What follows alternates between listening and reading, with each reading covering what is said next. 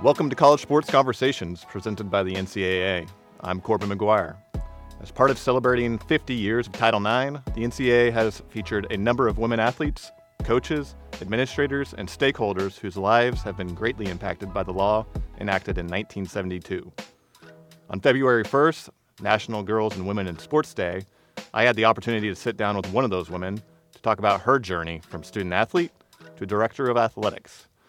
Michelle Morgan was a former Division III student athlete at St. Thomas, Minnesota, where she played ice hockey. She is currently the director of athletics at John Carroll University and was recently named the commissioner of the Atlantic Hockey Association and College Hockey American, beginning in April. In our discussion, Michelle shared her perspective on Title IX and the women who inspired her, her time as a college athlete, her career path, and her advice for women who want to thrive in the industry. Here is our conversation.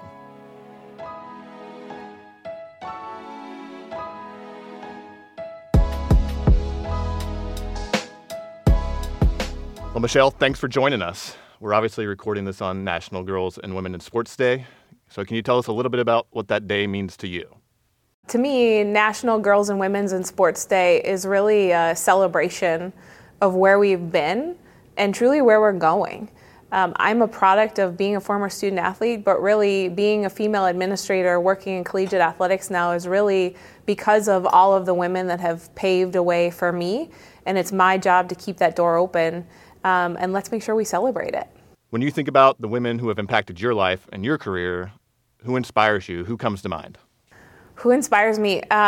My mama. I come from a strong line of women that have definitely made sure that there was some tough love and I had a strong background and knew, where my moral compass was. But when I started in collegiate athletics, I worked for a woman that had been in the industry forever, and she truly was a product of Title IX that had every job under the sun. She worked in the equipment room, and she was a coach, and she was an administrator, and she really took me under her wing. And her name was Joanne Andreg. She's since retired. But really, my time at St. Thomas, coming into this industry and coming into collegiate sports, really helped show me how hard she had to work for where she was, and really gave me a lot of gratitude and perspective to make sure that I appreciate where I am and know that it wasn't for the work of many before me.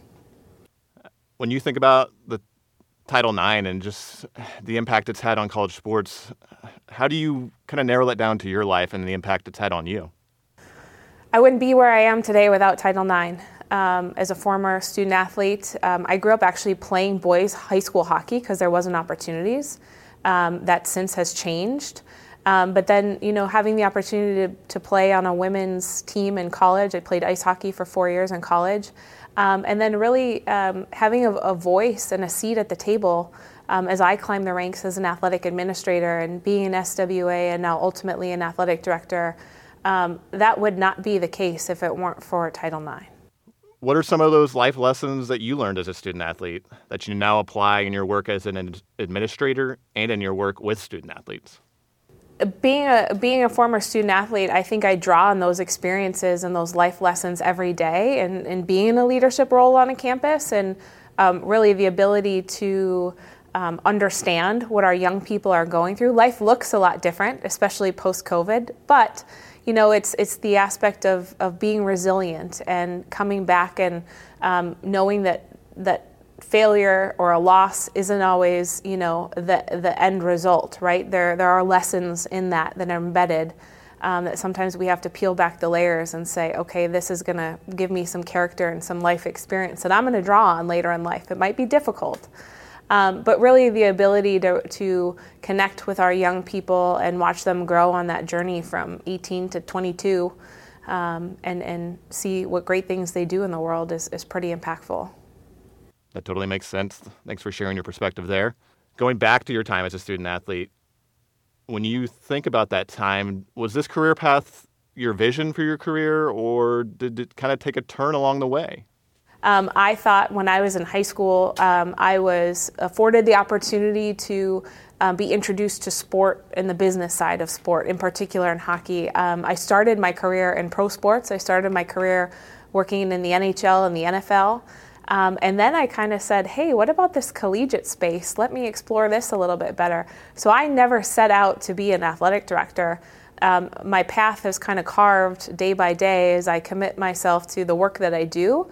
But really I found a lot of meaning in the work that I get to do, and watching young people grow, developing our coaches, developing our student athletes, because that develops me just as much. And that's really what fills my cup, is to see the success that these people achieve, whether it's professional, whether it's personal, whatever is important to them and however they measure success. It's the ability to come back and say, wow, that was pretty special that I got to share that moment of your life with you. As you look at the landscape of college athletics, now that you've come from student athlete to administrator, just what's your perspective on the challenges facing this industry right now? And what would your message be to those who might not see the value of college athletics? Yeah, that's a loaded question. So I'll do my best. I think the aspect of college sports teaches life lessons. We have, as an athletics administrator on a college campus, so many employers come to us and say, do you have people with these skill sets, right? And a lot of our athletes do, and they're looking for a workforce of people and young people that have developed those skills and can be self-starters and can be motivators and et cetera. And so that's why we've got this pipeline of sorts that people often come to athletics. I think the world that we live in today is changing far greater and far faster than we ever have known it in the history of what we know the NCAA to be and our member institutions up until this point. And so I think that with due diligence and with very purposeful conversations and action and thoughtful approaches, we're going to navigate through these choppy waters right now. But we might not look the same coming out at the other end, and that's okay, because I think our greatest asset in this is to be nimble and to be flexible with the world that's changing around us, to keep the health and safety of our student athletes at the forefront, but also to ensure that we're doing things for the right reasons and that we're keeping the lives of our young people at the forefront and moving forward with that in mind. You've obviously came through Division III as a student athlete and now as an administrator, and I know the motto of that division is YD3, but for you, what does that motto mean, and what makes the division so special to you? Yeah, so YD3, the tagline that we often use in Division III for quite some time. I think that people don't fully understand the essence of Division III until they've been immersed in it. I'm biased. I came up as a student athlete in Division III. I've worked for Division III institutions, and it's about the people. Right? It's about people that are there for the right reasons, that aren't, their priorities are academics first and the balance of being a student athlete, but also having, a life that is involved in community, whether that be in jobs or internships, whether that be in community service. But really to have a very robust lens of that collegiate experience. And I think I know that's what was important to me I wanted to do a lot of different things in addition to sport. And that was a platform and an opportunity that allowed for me. And I see that day to day in our young people that, want to do a little bit of everything, but really find sport important and want to continue in that discipline and continue to, hone their craft and learn those life lessons and compete at a high level. And Division III allows them that opportunity. Yeah, totally agree there. A lot of unique schools and opportunities, and it definitely is a unique place for college athletics. Tell us about a little bit about your experiences in the NCAA's Pathway program. We know you're an alum. How would you characterize the impact that program had on your career? The Pathway program really, it's a boot camp for being an athletic administrator. And, I didn't know what I didn't know. And that really changed my life. Not only the people that I went through that program with are lifelong friends still to this day. I've had administrators that I've worked with that are now in the program or have gone through the program. And it just makes my heart so happy to see what opportunities that they're going to have because I know what it did for my life. I go back and I still look at notes and draw on those very powerful experiences. But I think the aspect of such a small cohort model that is a year-long experiential environment really allows colleagues to be vulnerable, and it allows us to understand our differences. But then that's also what makes those relationships so strong to go back to and say, hey, I don't know how to navigate through this. Have you ever done this? And I know in confidence I have people I can trust, because it's pretty lonely at the top when you get to that chair. And that program I owe so much to, because it would not have prepared me for the chair that I sit in today if I had not gone through the Pathway program.